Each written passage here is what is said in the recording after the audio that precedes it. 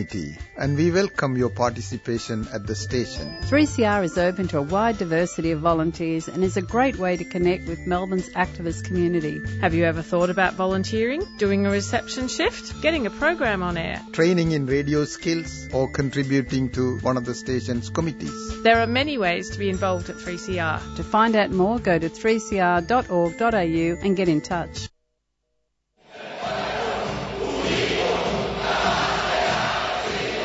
Green Left Weekly Radio. There's one newspaper that is independent of powerful capitalist interests, and that is Green Left Weekly. It's the people's voice, committed to human and civil rights, ecological sustainability, democracy and equality. It presents ideas that the mainstream media won't. Green Left is a leading source of local, national and international news with analysis, discussion and debate to strengthen the anti-capitalist movement. It helps expose the lies of the capitalist press and puts the voices of the marginalised and the oppressed at the centre of fighting for a better world, and helps us understand the political developments unfolding around us.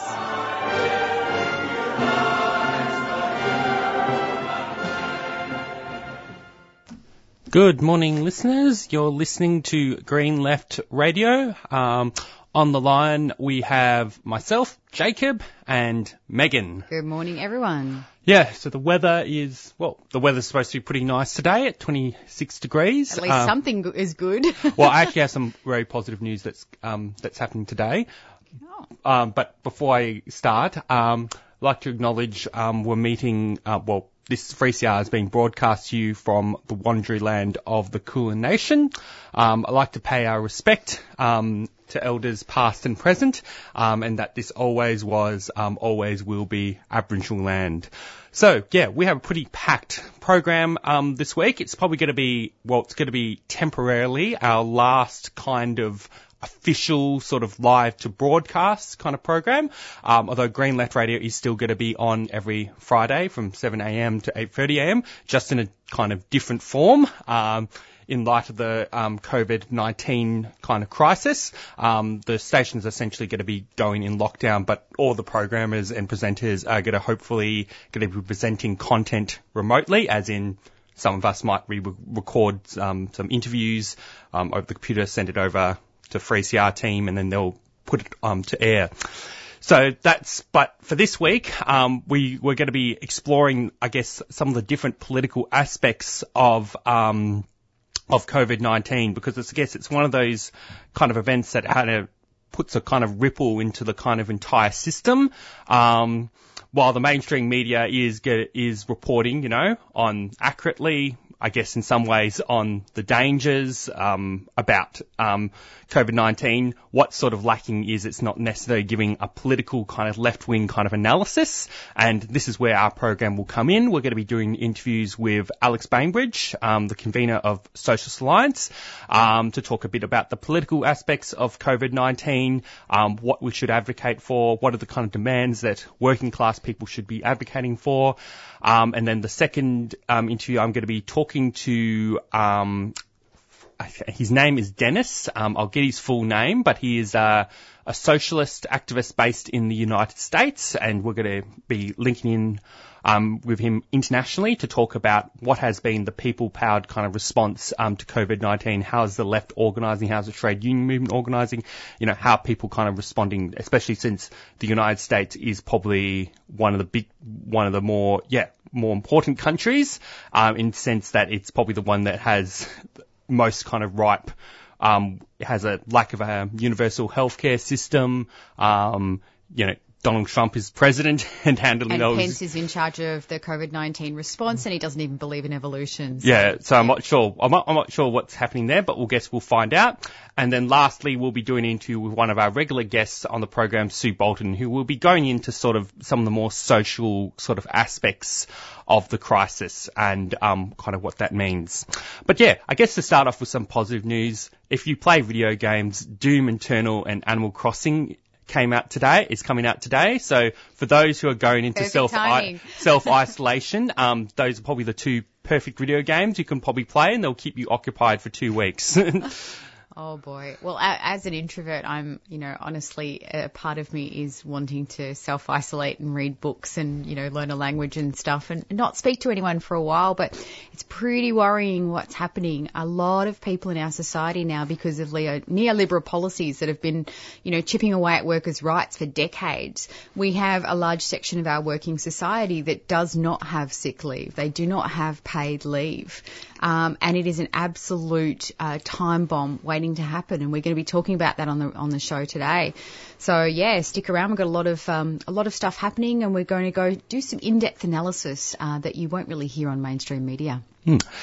Yeah, and probably to give I think the latest updates at this stage in terms of the current situation is the majority of the Australian states have declared some kind of state of emergency, which essentially means that health care, basically the political kind of bureaus that sort of relate to healthcare have increased powers in this sort of crisis. I mean, really, one of the sort of more concerning things is, so a state of emergency has been declared, but there's not any real sort of lockdown. Schools, for example, haven't really been shut down, despite schools being, although there is a bit of a political debate about that, but then there is also universities are sort of in the transition away, but they haven't completely, closed. And then, the most outrageous kind of thing is, there's this state of emergency being declared. Apparently, gatherings of over 100 to 500, over 100, but then going all the way, it started off by over 500. That's all well and good considering, the health impacts, the risk. But while the government has, mandated that, they've essentially allowed, say, Crown Casino to run. Yeah, to continue. Yeah, because that's a profit-making, establishment. I think it's all about the money at this stage. There's no reason why Crown should be open rather than, cafes and everything like that. It's a blatant. Oh, the cafes are still open. It's not. No, as in, they're still open and they're still having people of over 500. I mean, there's more than 500 people in the casino at any one time. So, yeah, I mean, it's just blatant profit, basically. I think they put in some measures, when people are sort of gambling, there's some social distancing measures, so people will maintain a certain distance from each other. I wonder if they have a cleaner having outside that cleans the machines after every time someone uses it. But yeah, it's quite strange actually. Yeah, there's a couple of really interesting developments happening overseas. Did you hear about Macron in France? French President Emmanuel Macron has put his country into full lockdown, and he's declared we are at war with the coronavirus, but he's also suspended rent, taxes and utilities. Did you know about that? This is just a recent development. I've been reading about that. In fact, I'm following it closely. I mean, one thing I politically disagree with is I think that one of the things about social distancing is I think we should have the confidence that ordinary people, can self-organise themselves to be able to do.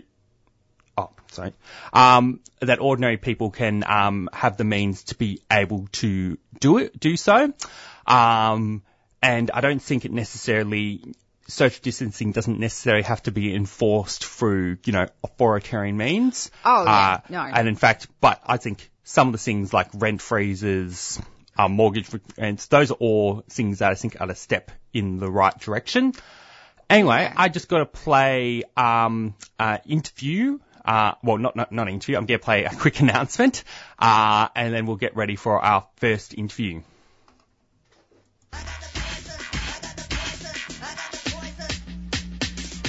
Underneath the ground at the Olympic Dam mine, there is an old sleepy lizard.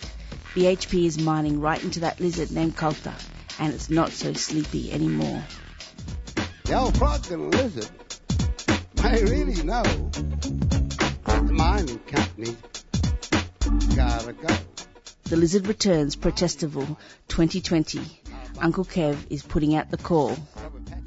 This is an invitation to all people and protectors of the land and waters to get involved in the creation of autonomous zone as we move for peace and justice. BYO, your own creative response to the nuclear industry and BHP's water theft. Keep an eye on the Lizard Revenge page on Facebook or check out our website for history and info and updates on the lizardbitesback.net. The old desert's waiting for you and me. So we'll have some fun. Come out and you'll see. Yeah. The Lizard Returns Protestival, the 3rd to the 6th of July, Arabana Country. See you there. A 3CR supporter. Close it down. There you go.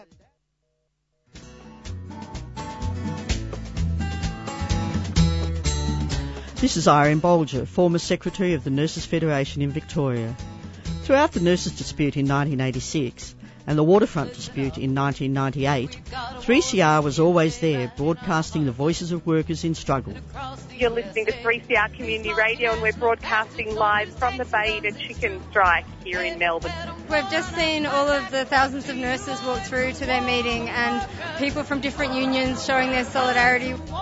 3CR, radio for the workers, by the workers, since 1976.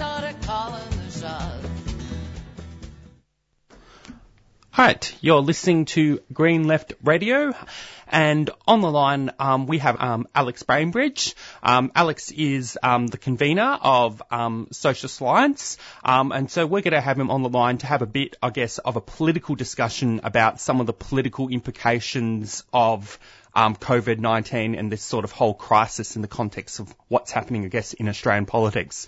Good morning, Alex. Good morning, Jacob. I guess the kind of first question, I guess, how can you, summarise, the political situation? What has sort of COVID, maybe the first sort of question we should start with is, what has this sort of COVID-19 kind of crisis revealed, I guess, about the nature of the political system we live under, which is capitalism? Well, I think that the first thing you have to say very clearly, the government has badly mishandled this issue, both in Australia and in several other countries, although it's been uneven around the world. But what you see is the government does not care about us, about ordinary people, the same as it was the case with the bushfires, the same as is the case in general with climate change. The government is very clearly, their number one concern is about looking after the profits of big corporations, and the healthcare of the population is decidedly a secondary or tertiary issue for them. And I guess what can you give some examples of how, the government has kind of failed in terms of serving the interests of ordinary people? Well, look, we've known about this issue since the end of last year, and certainly since January and even early February was, the main details have been sort of quite clear. But, the government, doesn't have a plan. They haven't been, there's not enough testing kits, at least that's the impression. There's not enough testing happening in Australia. I mean, compared to South Korea, where they've been testing 20,000 people per day, and then following up individual cases to sort of to really make sure that they, one, know the spread of the disease, and two, that the people are getting adequate care. There's nothing remotely like that happening in Australia. No, it's absolutely ridiculous. Alex, just you mentioned South Korea, that's a country that's been doing quite a good job of following up. Tests are absolutely essential in the fighting off of a pandemic. We need to understand where the transmissions are coming from and how many people actually have the disease. But here in Australia, I believe, I unfortunately have a lot to do with Royal Melbourne Hospital at the moment, where they're doing a lot of testing. If you don't show serious enough symptoms, they're not testing you. So you could be a carrier, you could actually have COVID-19, but they're not testing you. Do you think that there is a political, there's a political element to the lack of tests that we have? I mean, surely we would be able to get those tests if we mobilised. What's the barrier there, and what's the justification for the government to not roll out these tests in such an aggressive manner when we know that this actually helps with regards to stopping transmission?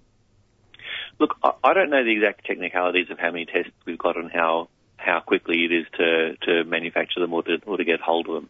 But I think the answer to your question basically is that even though our health system in Australia is better than some other countries, it still has been impacted profoundly by neoliberalism, which really is the dominant policy position of capitalism around the world, and that has basically meant that everything is about looking after checking the bottom line, the cost cutting measures,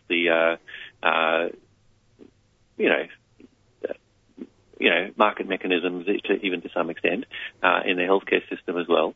And I think that the government has not prepared even what could have been done between January and now. And I assume that. I don't know what the situation was with how quickly tests can be manufactured, but I do know that if South Korea can organise 20,000 tests a day, it would have been possible for Australia to do a better job had they prepared properly since January. Mm. And what about just in regards to closure of schools and universities? I have heard that Scott Morrison personally called the coordinator of all the Catholic schools here in Australia, which is approximately 600 schools, and actually personally intervened to stop the closure of these schools. Can you give us some reasoning about Morrison's reticence to close schools and, places like universities when we see from other parts of the world that schools and universities have played a huge role in transmission of the viruses? Why is there such a reticence to close the schools and universities at this stage? Well, I think actually the first thing you should notice is that a lot of private schools have been closing, or yes, at least projecting to do so early before Easter, and that's already an indication about one set of standards for the people who can afford to send their kids to private schools compared to the public school system. Look, I think there's several aspects about it. And again, it's hard to speculate or put exact motives into the minds of the government. But I think that what is very clear is that if you close down schools and you close down other sectors of the economy, that's going to have an economic impact. And certainly if schools are closed, that has an implication for parents to be looking after their kids. It's going to have a broader economic impact. And you see from the stimulus package a week or so ago, the government's concern. You can see by the priorities of that stimulus package that the concerns of the government are about looking after big corporations, not looking after the healthcare of the population. So I basically don't trust Morrison when he says that they're following the science and they're doing the best possible things, and that really there's sensible health reasons not to close schools. And because you look at his overall package, is about looking after big corporations. So I think that's basically what it is. And as soon as they do close down schools, that's going to that raises broader questions about why isn't the government looking after workers that need sick leave? Why isn't the government looking after practical things that people need, like we're going to make sure you're going to not lose your home as a result of this crisis. Going into that, one of the things about this crisis has been around the question around social distancing. Basically, experts are encouraging that basically everyone stays home if possible, and avoids any kind of gatherings, any sort of social activities, although some social activities in small numbers, etc. They're not completely, experts not necessarily saying to put your life on hold completely, but there is a strong push, that people, if they're in a position to, they should stay home and self-isolate themselves to society for the duration and for the purposes, I guess, of flattening the curve, in a sense that one of the issues is that our healthcare system isn't well equipped to take these cases on. So there has to be, the more COVID-19 cases happen in our overcrowded healthcare system, the more that, someone might get refused treatment for another condition that might not necessarily be related to COVID-19. But I guess this whole question around self-isolation, what does that kind of reveal, I guess, about the class inequalities, I guess, in Australia and in the world, especially when you consider that the majority of working class people don't actually have the means to self-isolate themselves? Yeah, well, I think that you've exactly hit the nail on the head. If what the experts are saying is correct, and we need to have physical distance and be isolated from social gatherings, then what is needed is people need to have the capacity to be able to do that. What that means is sick leave. It means the guarantee that you're not going to be thrown out of your house because you can't pay a mortgage or you can't pay your rent. It means that, people need to either be able to go to the shops, or else the government needs to set up some other service so that food can be delivered to people's houses. And it means that people need to have those sort of guaranteed, I guess the confidence and the expectation that when this is resolved, they're going to have a job to return to. Now, all those things go against the capitalist logic of individual firms making their own individual decisions based on their own individual profitability. All those things, to implement them properly and thoroughly and systematically, require the government to step in to make an intervention into the market, and then especially if it means things like, rolling out, mass testing, looking at, requisitioning what is needed to deal with the health aspects of this crisis. All those things have implications for the government to step in and take control of, various aspects of the economy and put the profits of big corporations second. And, this is, again, I've said this a few times, but it is a practical question, and you can look at it in multiple different ways, where in practice what the government is doing is looking after big corporate profits instead of ordinary people.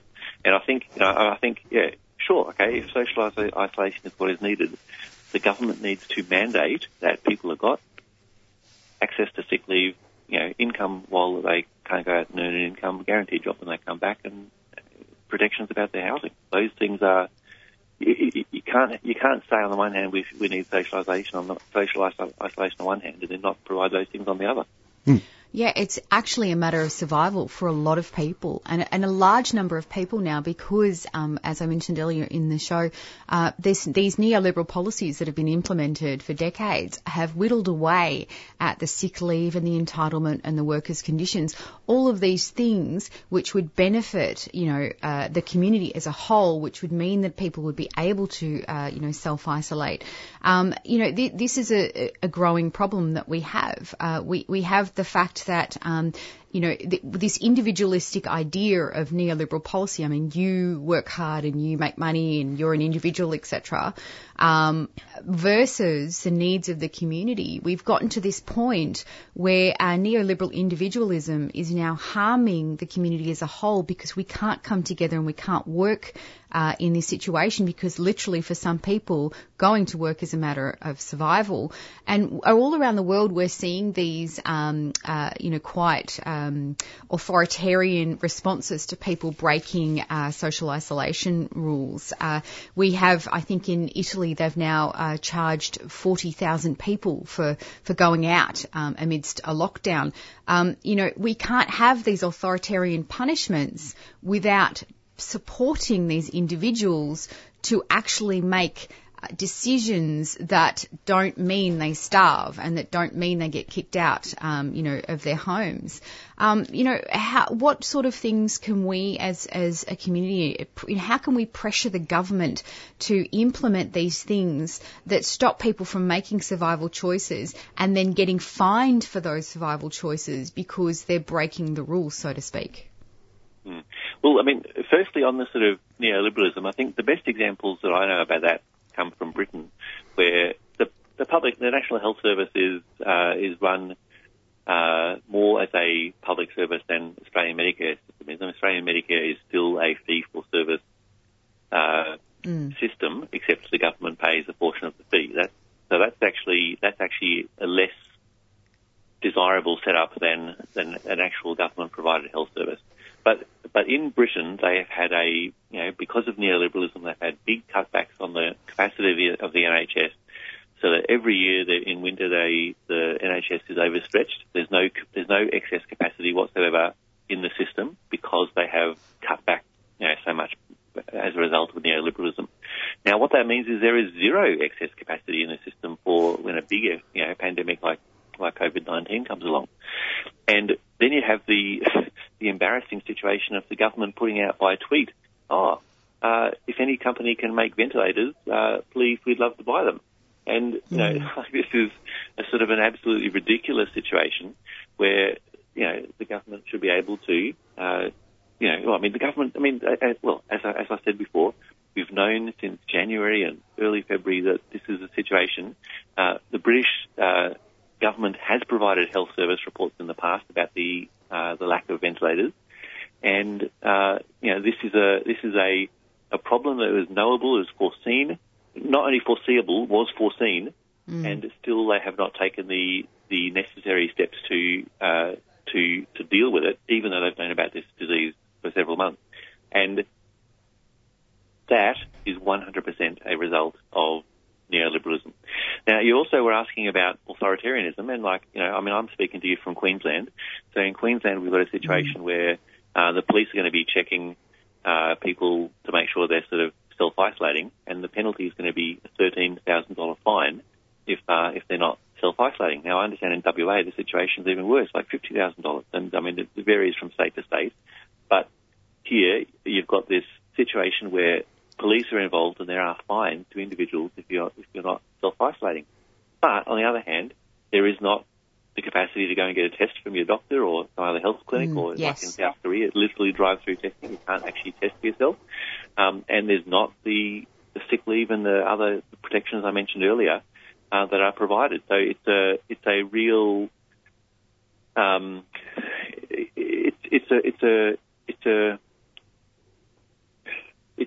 it's a way of managing the system which is basically not about looking after people's needs, but putting in these authoritarian punishments that are not good for actually solving the problem. All they're good for is managing an unfair system on behalf of the big end of town that know that people will rebel and resist. Because we're just at the beginning of this in Australia. Yes. And you can't imagine that without a serious change of government policy. There's not going to come a time when, on the one hand, when the disease gets worse and people need to take more measures to stop some aspects of social and economic life, but there's not the infrastructure in place to make that possible. It's not a far-fetched scenario to think that people will want to, and in fact will need to, protest about it. And obviously, from our point of view, we need to be thinking about various ways of making protest possible. But I personally am 100% against outlawing protest in this situation. I think it's one thing to close down a big football match or a big concert or something like that. I think there are cases for some of those measures in a medical emergency, but democratic rights, including the democratic right, not to be fined just because some government doesn't think you're sort of self-isolating enough. In actual fact, other countries' experience has shown that you don't need a police fine to get people to self-isolate when there is adequate income support, adequate sick leave, adequate protection of your house and livelihood. So those are the things that we need to worry about, not authoritarian measures that basically blame the individual, which again is that gets back to that neoliberalism question. It's all about an individual's responsibility, not the social infrastructure and the social support that can make it possible. Yeah.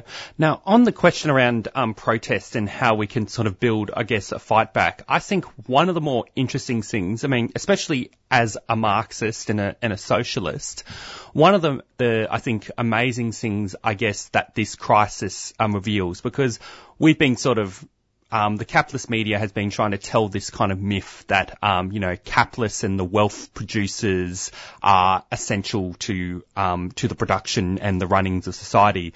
But I think COVID-19 actually demonstrates, that it's actually workers, that are essential to, the production of society.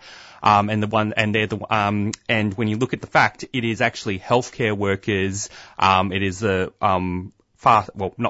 food workers, and education workers, supermarkets. Stockers. They're the ones who are actually essential to keeping society running in this period. It's not actually, in fact, in some ways, the government is actually a hindrance to actually ordinary people.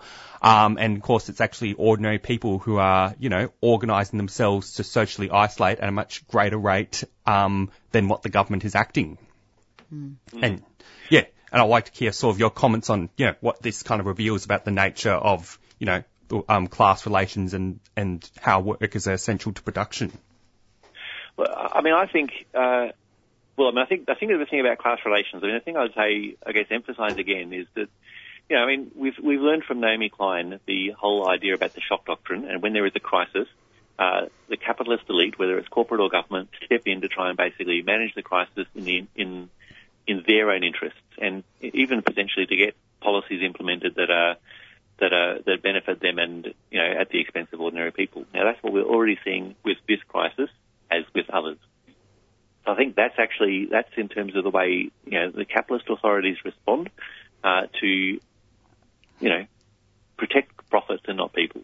Now, you're right. That I think we in the socialist movement have known for a long time that it's workers that run society, not bosses. And the number of workplaces you've been in, you sort of say to people, look, if the boss didn't turn up tomorrow, what would change? Nothing. Things would just tick along as normal. If all of us didn't show up tomorrow, everything would stop. So we know that. And look, all the things I'm talking about, even if we were to have, if we need isolation and we need a service to distribute food to people's home, we obviously need healthcare workers. We do need a number of services to keep on operating. We need workers to do that. But to make that possible in this kind of a crisis, what we need is mass testing, so that people know if they're sick or not, if they need to sort of take measures to prevent transmission to other people, and then, as has happened in some other countries where cases are identified, even when it's larger numbers than what we've seen in Australia. As far as I can tell, there's not very much compared to other countries of literally chasing down all of the individuals that an infected person has been in touch with, to basically test them as well, and then take whatever public health measures. That's the basics of public health. The public health experts know that. But the starting point of it is the mass testing, which we haven't seen in Australia. Should be free, of course. And everything else builds from that, and that is not the approach the government has taken today. All right. Well, Alex, I guess we'll kind of wrap it up now. Do you have any kind of final comments you would like to make? Look, I would like to say that it is important that we do look after each other in this time. There is going to be a lot of things come under pressure, but human solidarity is what can work both at the small scale in terms of looking after people in your own neighbourhood, but also on the macro scale as well. And we need to push for government policies that point in that direction. We can expect that we will come out of this. I think what this crisis reveals, and it's a little bit like climate change on a smaller scale, but the crisis reveals that the government's not looking after our interests. It does point to a whole lot of inadequacies in the way the current capitalist system is set up. It points us in the direction of organising society in a better way in general, both to deal with this immediate crisis, but if we take those pointers and look at them more generally, like how can we organise our healthcare system better? How can we organise our, even our distribution of food and, toilet paper and whatever in Woolworths and Coles at the moment, it's done purely for profit.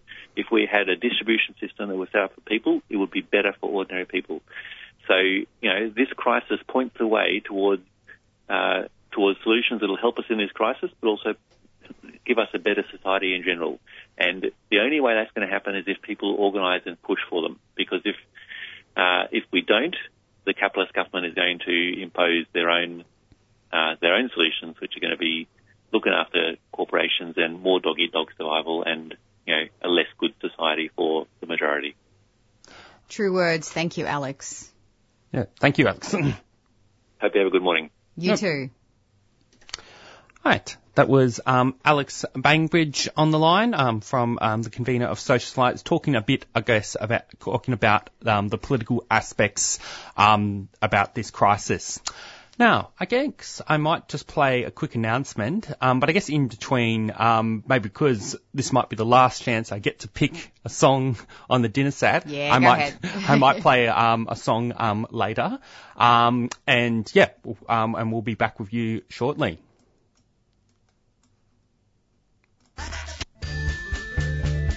3CR is about community, and we welcome your participation at the station. 3CR is open to a wide diversity of volunteers and is a great way to connect with Melbourne's activist community. Have you ever thought about volunteering, doing a reception shift, getting a program on air? Training in radio skills or contributing to one of the station's committees. There are many ways to be involved at 3CR. To find out more, go to 3cr.org.au and get in touch.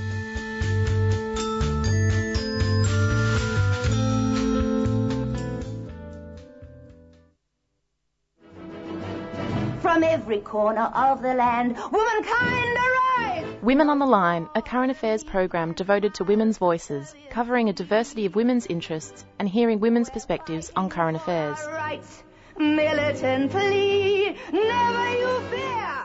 Erosion of human rights leads directly and inevitably to erosion of human security. We do not accept the denial of our rights because the right to have a say over our country is our life. Women on the Line.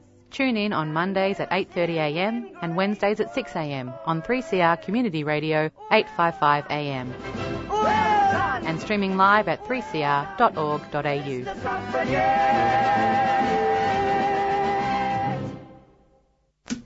Right, you're listening to Green Left Radio. It is 7:35 a.m.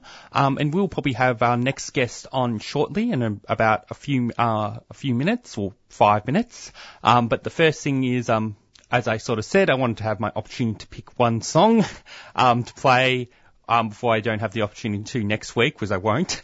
And I was going to play the opener by Camp Cope, which is sort of one of my favourite albums, and it's available on the 3CR system. So yeah, we'll play the opener by Camp Cope.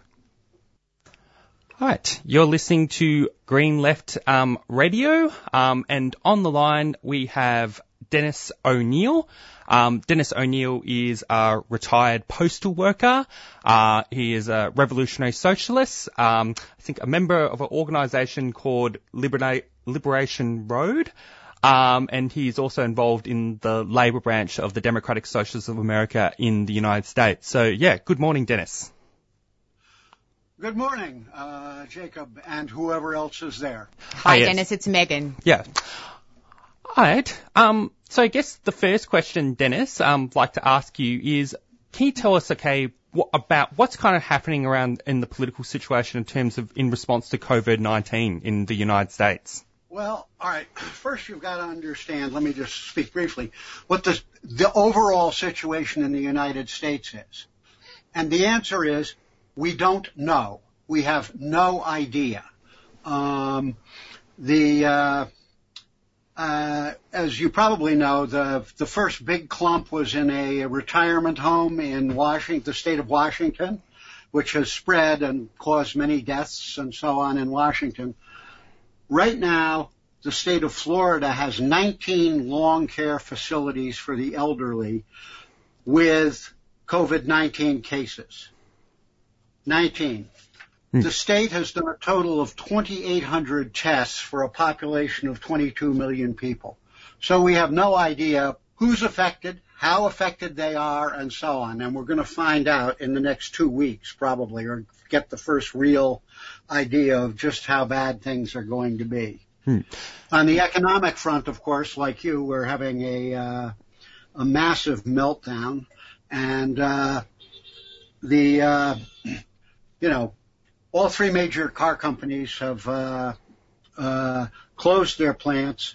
The largest operator of shopping malls in the country has closed all 256 of their malls. So you have tremendous numbers of people who are off the job, being thrown out of work, and many of whom think, because of the way it's being reported, that they're going to go back in 2 weeks, which is, that's just not going to happen. Maybe 2 months, but probably not. So enormous economic dislocation. And, of course, we've got a lying narcissist as a president. So yeah. And there it is. What has been the kind of response from the kind of major parties, which is both the Democrats and the Republicans? What is sort of the proposals that they're kind of trying to put forward or measures to deal with this sort of crisis? Well, it's very interesting. We have the tricameral situation, and the Supreme Court doesn't really enter into it at this point. Tripartite, I should say. So Congress, and the president have been, largely setting the pace. At this point, the House of Representatives, the lower house of the Congress, which is in Democratic control, is essentially taking the lead. And they're doing sort of emergency stopgap stuff to try and stabilize the economy and try to put the government onto more of a war footing to deal with the virus. The devil, of course, is in the details.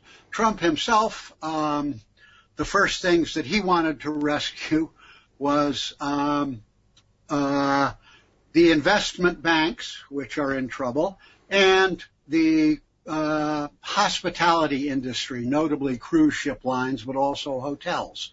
So this is all, he is totally unreliable for anything. So what happens is bills get put through the House, mostly to pump a bunch of money into the economy and to try to get the government to put in the War Powers Act, which lets the government start industries, take over existing industries, repurpose them to produce what's needed, etc. And so that's kind of where things are at on that front. And of course we have a two-party system, so that's what you've got. And bad as the Democrats are, and they definitely are a party of big capital, the Republicans are a nightmare. Yeah. Dennis, I've got a couple of questions. Sorry about that technical issue just before. Speak up a little bit, if you would. Oh, absolutely. So, Dennis, I've got a couple of questions. So, firstly, the US government has poured, I think it's $1.5 trillion into big business. And it seems that there isn't really much in the way of money to go directly to the workers. Is there any kind of program that the government is rolling out to help workers for the money that they're putting into the economy to go directly to the workers? And there's also the issue, I see it as a ticking time bomb in the US of the healthcare system. I mean, the piecemeal way that it is organised, but also the fact that, that healthcare in America is so hard to access, but also so difficult to access financially because it's so expensive. Can you comment on both of those aspects of the pandemic in the US? Certainly. There has been legislation passed essentially mandating that companies, and how this will be implemented and so on, early days yet. Companies that are not using their employees, close facilities, furlough people, etc., have to continue to pay them for at least 2 weeks, and that's not going to be much, but it's a start. Similarly, unemployment insurance is being opened up wide, but that is a benefit that's paid state by state, and most of the unemployed insurance is underfunded. So the money for this is going to have to come from the government. And the third thing is that there are a couple of bills in the House that have been put in to give direct payments to every American. And the main one is for 2 payments of $1,000 each over the course of the next couple months. The Trump administration is counter-offering $1,000 with maybe $500 a child. In the meantime, however, there is a lot of this happens at the state level or through union negotiations, and we're not a very unionized country. But sorry, I lost my train of thought there. Let me go on to your second question, and I'll return. This healthcare situation is totally dire. It's largely privatized, and even the public close quote, hospitals are not-for-profits run by executives who draw huge salaries. The history of the United States over the last 30 years is the closing of more and more public hospitals. Today, they try to push people out as quickly as they can. You can get major surgery and go out of the hospital the same day or the next day. So there is very little capacity to take the influx that's coming. Also, even though they're unionized, there's no medical equipment for what we're facing, and even more important, there is no or very little called PPE, personal protective equipment, for medical personnel.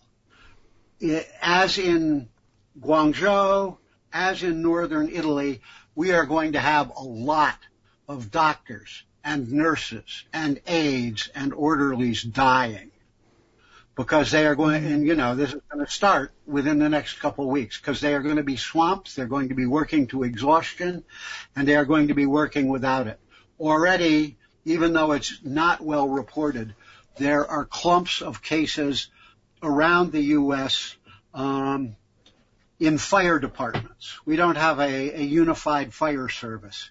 Every town, in some, they have a public fire service in New York, but it's the New York Fire Department. In small towns, it's volunteer fire departments. And already you're getting clumps where somebody has been rescued, taken to the hospital, and now firemen are testing positive. The next question, I guess, is you kind of really did a good kind of summary, I guess, of the kind of political situation in the United States and the particularities of that.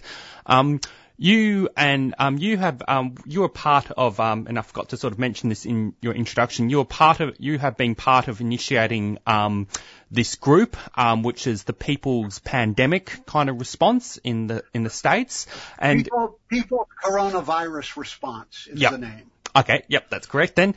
And what can you tell us, I guess, about the kind of grassroots kind of response, to the coronavirus? Maybe starting with what trade unions are doing, especially since this whole thing shakes up, how the entire left can organise. Absolutely. We don't know what's going to happen, and we also, one thing that we can be sure of in all of this, and fortunately a lot of people are aware of this thanks to the work of Naomi Klein and others and the experience of Katrina, we're looking at disaster capitalism coming our way, privatizations, this, that, and people are gearing up to fight it. In the unions, you have two kinds of things going on. One is at the top levels in the unions. People are negotiating to make sure that union members get all the negotiated benefits that they have and to get those extended. For example, in my union, the American Postal Workers Union, we want limits on the amount of mandatory overtime people have to serve, on the ability to take, we've already won the ability for people to take sick leave without getting 3 doctor's notes and the kind of bullshit that they normally make people put up with to do it. So the unions are, to some extent, stepping forward on that. The better unions are doing a lot. One of the first to really raise this and take it up was the National Nurses Union, who held a press conference alerting people to the very poor condition, or the poor condition that the healthcare system is in to respond. Other unions are there are 4 major postal unions along craft lines, and I just got contacted yesterday by somebody who's in touch with about 20,000 postal workers on various groups and stuff. We're hoping to organize a conference call to figure out what to fight for and how to deal with it. And those questions can be tricky. I mean, I personally, if you were going to take a strictly trade union view of it, you would say, close the Postal Service down until it's safe for a couple of months. If you want to regard the U.S. Postal Service as a part of the commons, we are not privatized. We are the quasi-governmental or governmental agency most liked by the American people, 80% positive ratings in the polls, and we're a target for privatization. So I think we want to keep going on some level as long as we can, but we have to talk among ourselves and figure out how to balance those things out and what demands to put forward. So that's kind of it on the union front. There have been, strikes, walkouts with people, small ones, semi-wildcats, with people demanding protective equipment, demanding that policies be changed and so on. And there's going to be a lot more of that. Yeah, the other thing I'm interested in knowing about, I guess, in terms of the grassroots response is in Australia, and I also know in the UK, there has also been a lot of kind of through the grassroots, a kind of mutual aid kind of networks kind of organising.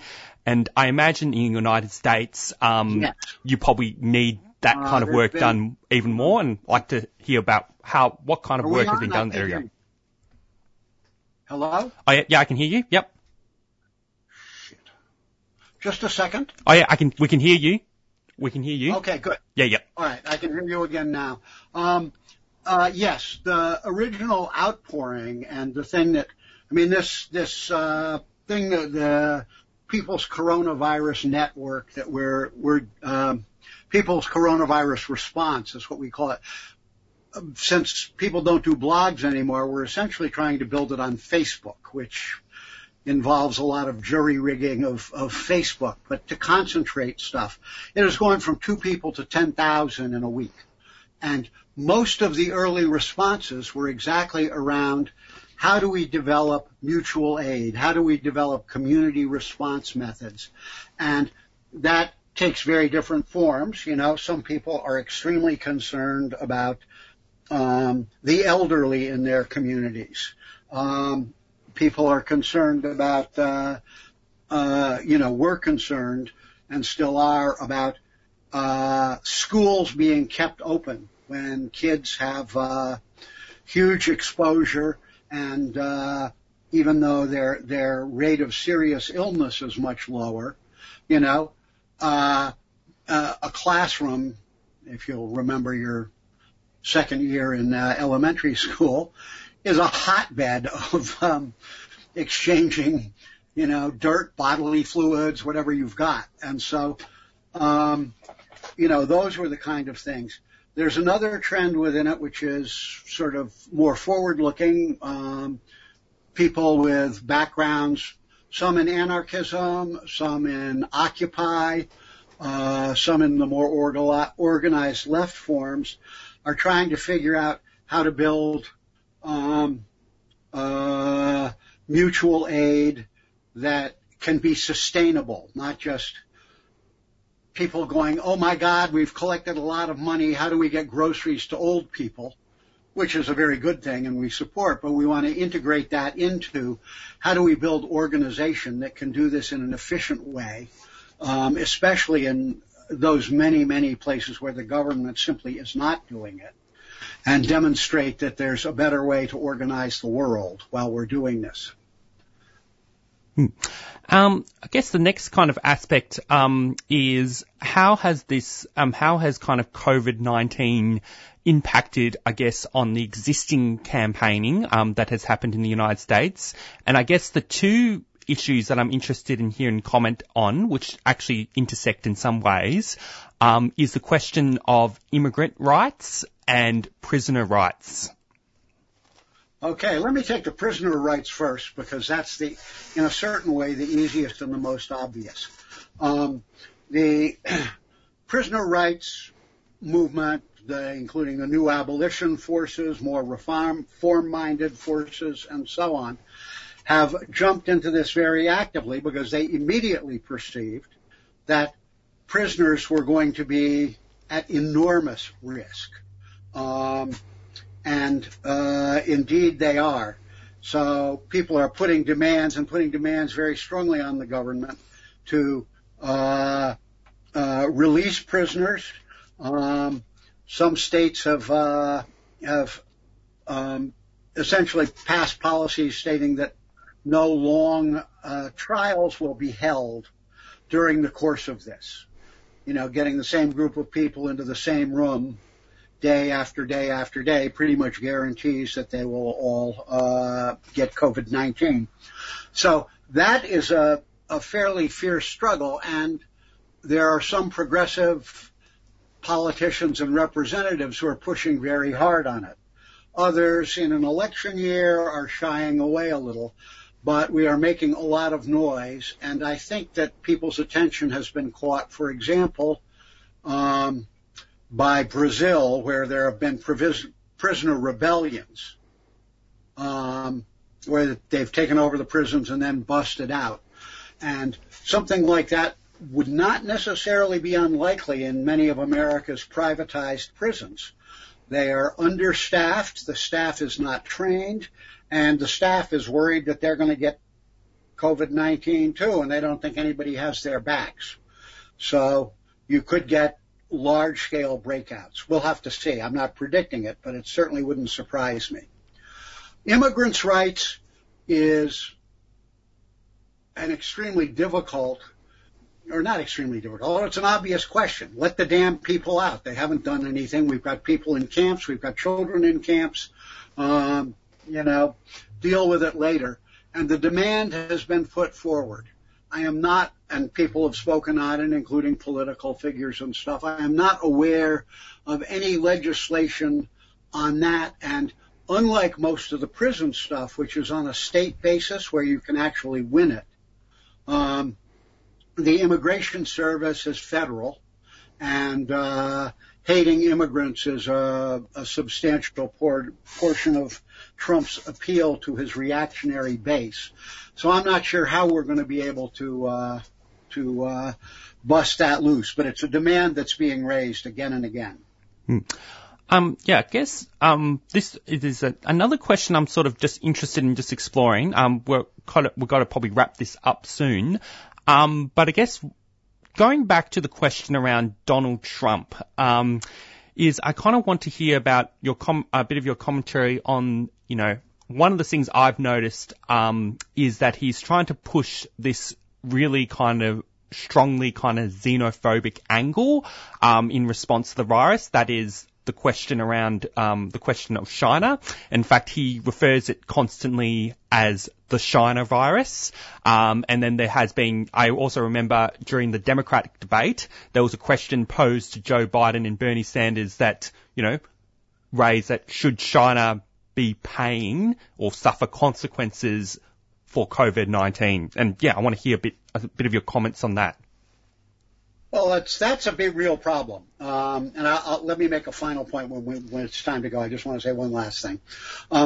But on this, the biggest problem now is that this, China flu and the and insisting on it in the face of criticism and so on is a pitch to the base, and it has already resulted in an increase of violence against Asian Americans, and Americans are not particularly discerning about this, so it's anybody who looks Chinese to them is being blamed for this, etc. I think that we're going to face more of this. The left, the churches, everyone is speaking out on this and calling it out as racism, which is what it is. But Trump has daily press conferences now at which the main thing he says is China virus.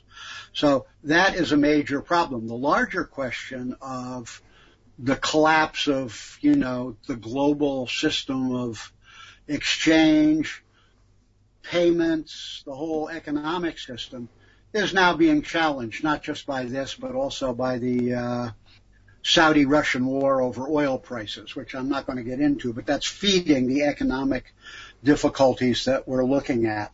So that is a major problem for us and one that we continually address.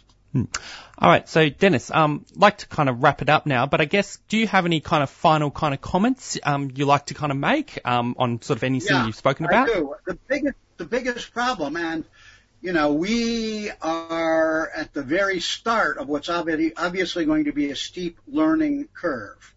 Those of us who are trade unionists, who are of the left, who are experienced in organizations, who go back decades in the struggle, all the stuff we know how to do involves face-to-face stuff, involves people in groups, preferably large groups, preferably closely proximate to each other, whether it's Occupy, whether it's picket lines, whether it's mass protests. And we are having to learn very quickly how to mobilize in a situation where to do that would be criminally irresponsible because it would promote the rapid spread of the virus and hence the collapse of the medical system and so on. So everything that we're doing is early days yet, and we're trying to figure it out. But if you guys come up with anything, do please let me know. Yeah. Thank you very much, Dennis. Thank you, Dennis. It's been a pleasure having you on the program. Well, thank you for having me, and international solidarity is as important as domestic solidarity, so let us keep this up. Absolutely. True words. Yes. Thank you. Thank you. All right, that was Dennis O'Neill on the line, who was giving us a really informative and fantastic interview on the politics of currently of what's happening in the United States, which is probably one of the epicenters of where the COVID-19 kind of crisis is currently hitting in the moment. Although, fortunately, I think in the future we're going to hopefully be hearing from some other countries, maybe Italy, and in the future, in response to this crisis as future topics for Green Left Radio. Absolutely. I don't know if we've got time, but I just wanted to maybe go through some numbers about what's happening with coronavirus around the world per country. Yep. I'll give pass on to me there. Yeah, absolutely. So we all know that China is basically the epicenter where this has started, the coronavirus that causes the COVID-19 disease. So the total cases in China is just over 80,000 people. Just to put that into perspective, so the next biggest now is Italy, which the infection rate absolutely skyrocketed. So they saw what we call a spike, and that's why their healthcare systems have been so overloaded. So they have 41,000 cases. And if we go down to the USA, now remember the USA has only just had the coronavirus come into their country. They are behind Europe, but already they have almost 12,000 cases of the coronavirus. And here in Australia, we're also going up ridiculously fast in our number of cases. We have just over 700 cases here. And in Australia, we've had 6 deaths, but obviously that's going to increase. With the fact that our government hasn't enacted measures that would stop transmission or at least slow the transmission, that number over 700 will quickly rise. And this is one of the things I just wanted to quickly have a talk about. You might have heard of the term flattening the curve. So at the moment, so say in the case of Italy where they had an extremely high number of infections of the coronavirus in a very short time, they had what was called a spike. And so when we have a spike in in a pandemic such as the one that we have now, our public health services are absolutely overloaded, and this is what we see in Italy. So a high number of people trying to access the same healthcare at the same time. So that means a whole bunch of people who need intensive care beds, a whole bunch of people who need ventilators and specialist care. So what we want to do is we want to do what's called flattening the curve. So everybody who can do these things, which is pretty much everybody, you know, wash your hands for 20 seconds or more using soap, practice social distancing, so, you know, a metre or 1.5 metres between people. All of these things help to flatten the curve, which means that we assist our healthcare workers in having the infection rate go at a slower pace so that they can better handle it. And that's what flattening the curve is. All right. Yeah, thank you very much for that, Megan. We're going to move on probably to our next interview. I'll just play a quick announcement just to pace things out a bit, but we have Sue Bolton on the line, but I'll just play a quick announcement just to pace things a bit out. 3CR are selling keffiyeh Palestinian scarves in support of the last factory that produces them in Hebron, Palestine. All profits will be donated to the reconstruction efforts in Gaza and support Palestinian industry. These are traditional scarves available in red and black, or you can choose from a modern design. Go to 3cr.org.au/shop to buy online or drop into the station during business hours. Right. You're listening to Green Left Radio. It is 8:10 a.m. Just to let listeners know, we did skip the usual kind of program, usual thing that we usually have a program, which is the activist calendar. And just to give a reason why, well, the reason why is actually most protests and most events have been cancelled at this stage. And so there wasn't really anything to announce really in terms of the activist calendar. Anyway, on the line we have Sue Bolton, who is a Moreland City Councillor, and member of Socialist Alliance, and we're having her on the line to talk a bit about some of the social aspects of, the COVID-19 crisis. Good morning, Sue. Hi, how's it going? Yeah. Sue, I'd like to, we've, on our show already, we've sort of covered a bit of the political kind of aspects. And I guess, you know, you as Moreland Council is probably a bit more aware of some of the social kind of aspects and the social consequences of COVID-19.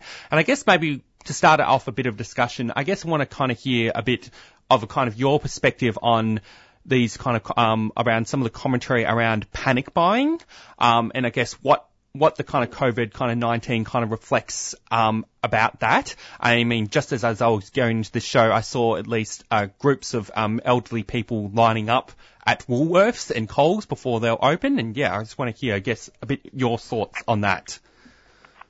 Well, I think the panic buying is a result of not just individuals, it's a result of the government. Because the government has basically indicated to people that you may have to go into isolation for 2 weeks or quarantine for 2 weeks or more, and therefore you need to stock up. So, but it provided no means of guaranteeing that there would be any fair and equitable distribution of goods. So, of course, people went and stocked up, which is essentially panic buying.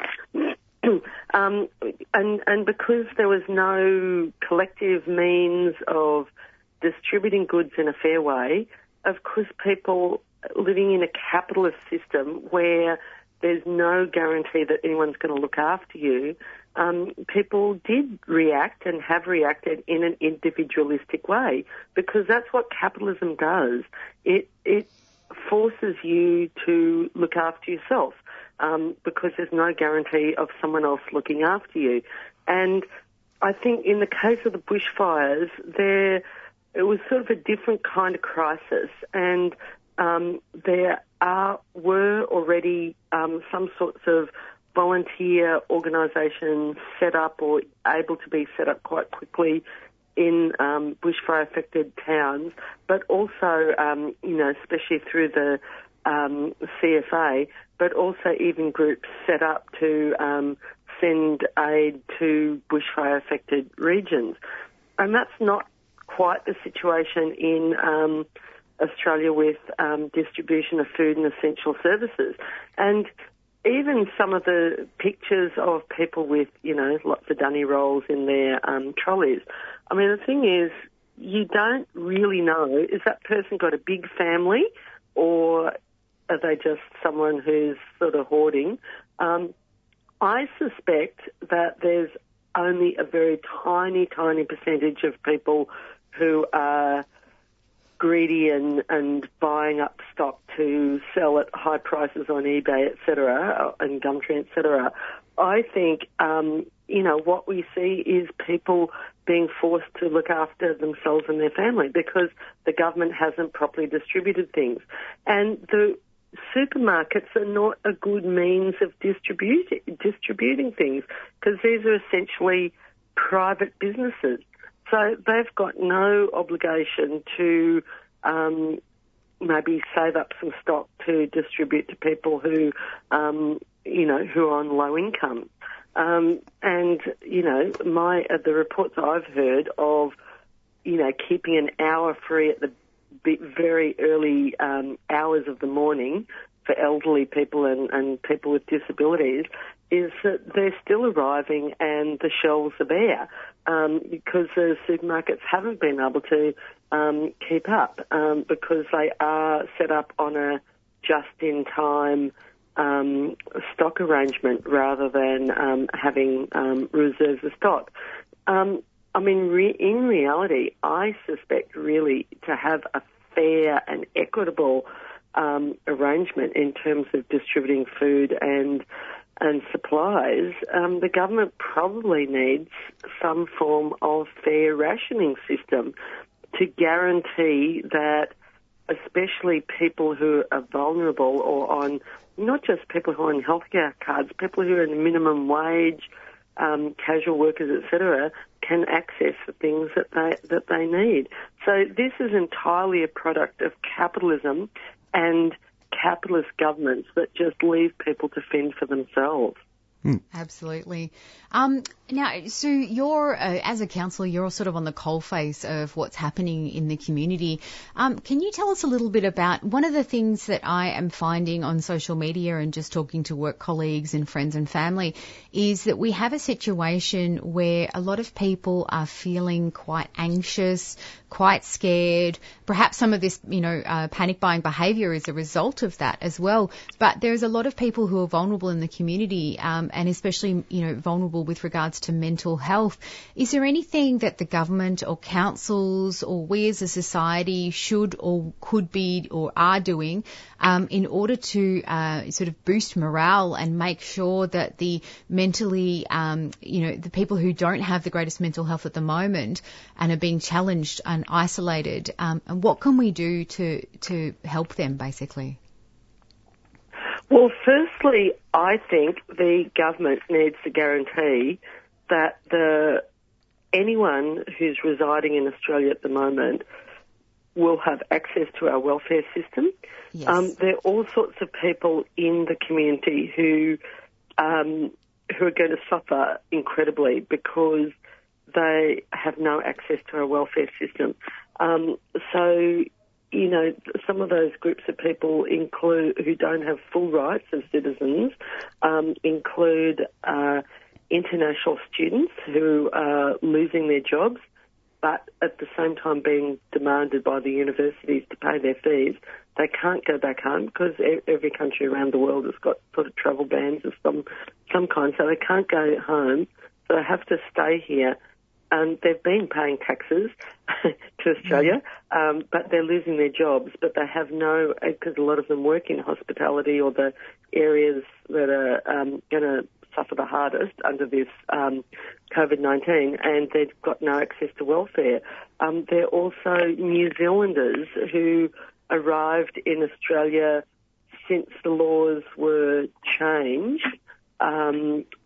Can't remember when that was, maybe the 80s or early 90s, where they have no access to welfare rights. They've got on a special visa arrangement so that they can live and work in Australia, but they don't have access to welfare, their kids don't have access to HECS, and they're not able to become permanent residents.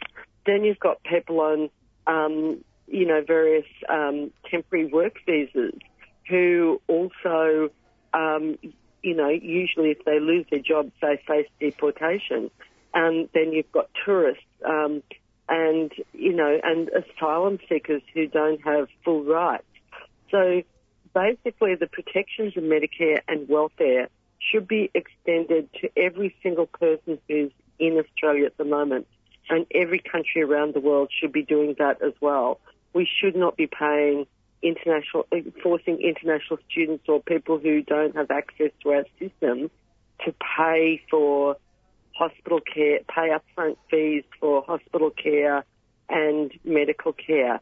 So I think we've got to shift society away from a profit-driven society to a care for our fellow humanity kind of society.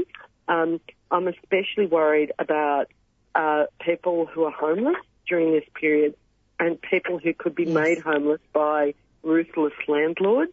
And also the reports coming out of Wuhan in China are that domestic violence or violence against women tripled during the lockdown because women were forced to spend a lot of time with their abusers. They were locked in a small space with their abusers. And I'm very worried about that aspect, in particular because we don't have enough housing. And I actually think this is the time when the government should requisition vacant dwellings and be going full steam to build new permanent dwellings, public housing dwellings, and as well as temporary accommodation for people who are homeless or need to flee abusive situations. Yeah, on the question around rent protection and housing, interestingly enough, the UK has just announced sort of mortgage freezes or some kind of mortgage freeze, system for 3 months. But I guess the main issue with this essentially is, just reading between the lines, is essentially it gives equal weight to both landlords and renters. And so in some sense that basically they could put evictions on hold for 3 months, but then the landlord might be put in a position where once the crisis is over, renters will be stuck with lots of debt of all this kind of unpaid rent.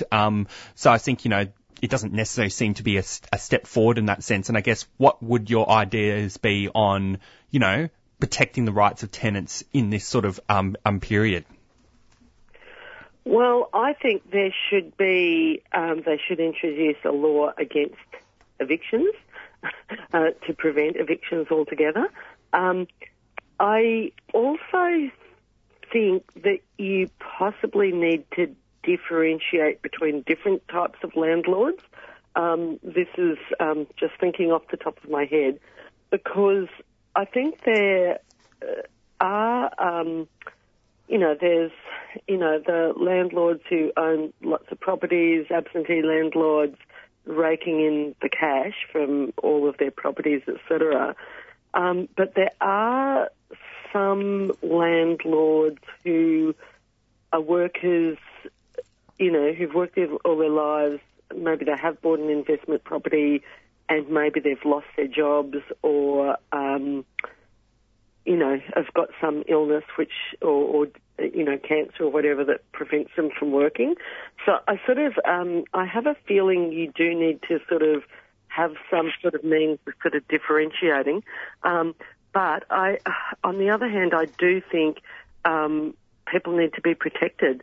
And I think there should be no evictions in this period. That should be a guarantee of no people being evicted in this period. No bank foreclosures on people who can't afford to pay their mortgage. No evictions for people who can't afford to pay their rent.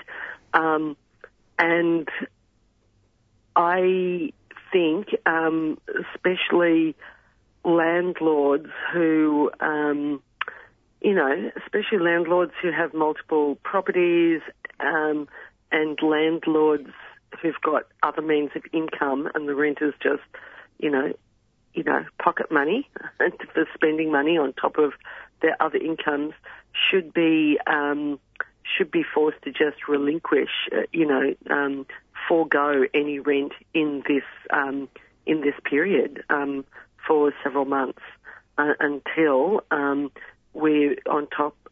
We've passed this virus, because the handouts are primarily going to business. They're not going to workers and people who are unemployed and pensioners. Sure, tiny few little scraps are going towards people who are on pensions and benefits. But the most important thing the government is not doing is increasing New Start back to up to the poverty line. That would be a start, and New Start is something like $150 or $180 below the poverty line. It is so low, but the government does not want to create a precedent of increasing this payment permanently ongoing. So that's why they're just doing a one-off $750 payment. They do not want to increase this permanently, and it needs to be increased permanently. And I think we've got to try and win back, use this period of this crisis, which shows up how rotten this capitalist system is, to win back our rights, to win back permanency of secure work, not this casualised hand-to-mouth existence that so many workers have. Win back our rights to an adequate welfare system, so that when we're forced out of work, we've got a system to rely on, which we've paid our taxes for. We need to win back our rights to permanent, secure housing. And I think we need to really push this. And so while we've been pushed to campaigning in an online world, we can't give up actually campaigning. And we've got people like Alan Joyce, who earns, something millions of dollars every year. Why isn't he giving that money to the Qantas workers? Yeah, absolutely. Yeah. Oh, you want to wrap it up? Well, yeah. So is there anything that we're going to be wrapping up the interview now, but is there anything that we haven't gone over, or anything sort of that you want to emphasise? Well, I think those are probably the key things, and I'm especially concerned about people who are homeless in this situation, because a lot of homeless people, whether people are moving from couch to couch in friends and families' houses and flats, or whether people are living rough on the streets, in their cars, wherever, or people who are in insecure housing and so forth, I think are the most at risk in this situation.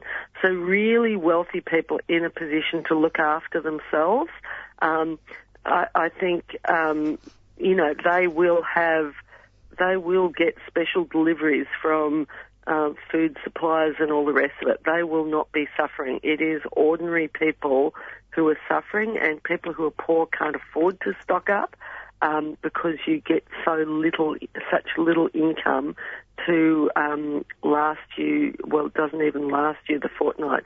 So homeless people are the most vulnerable, people who are in insecure housing, most vulnerable, and we've got to use this period to really fight for a massive expansion in public housing, which they could do right now during the crisis. All right. Thank you very much, Sue. Thanks. Okay, that was Sue Bolton. So I guess we'll have to wrap up the show now. Thanks for all your listeners for temporarily what will be our last live to broadcast program, but we will be on air next week from 7 a.m. to 8:30 a.m. Just in a different format. I can give you a kind of announcement of what's coming up. We're going to be playing a recording of a public forum that was organised recently, violence against capitalism and violence against women. So that's going to be one thing that is going to be on our show next Friday. So hope you tune in. And yeah, And yes, take care, listeners. Keep your spirits up and make sure that you look after each other. Yep. And keep up the fight. Yes. This brings us to the end of the show. You have been listening to Friday Morning Breakfast with Green Left Radio, brought to you by the Green Left Weekly newspaper, which provides a weekly source of alternative information which aims to inspire action to put people and the environment first. If you would like to subscribe to the newspaper and get it delivered to your door, you can do so by visiting the website at greenleft.org.au or call 1800 634 206. For new subscribers, it is only $10 for the first 6 issues. Repeats of the show and interviews are podcasts on our homepage on the 3CR website. Thank you for listening. You are tuned into 3CR Community Radio, 855 digital on the AM dial and streaming live on 3cr.org.au. To start sometime. What better place than here? What better time than now?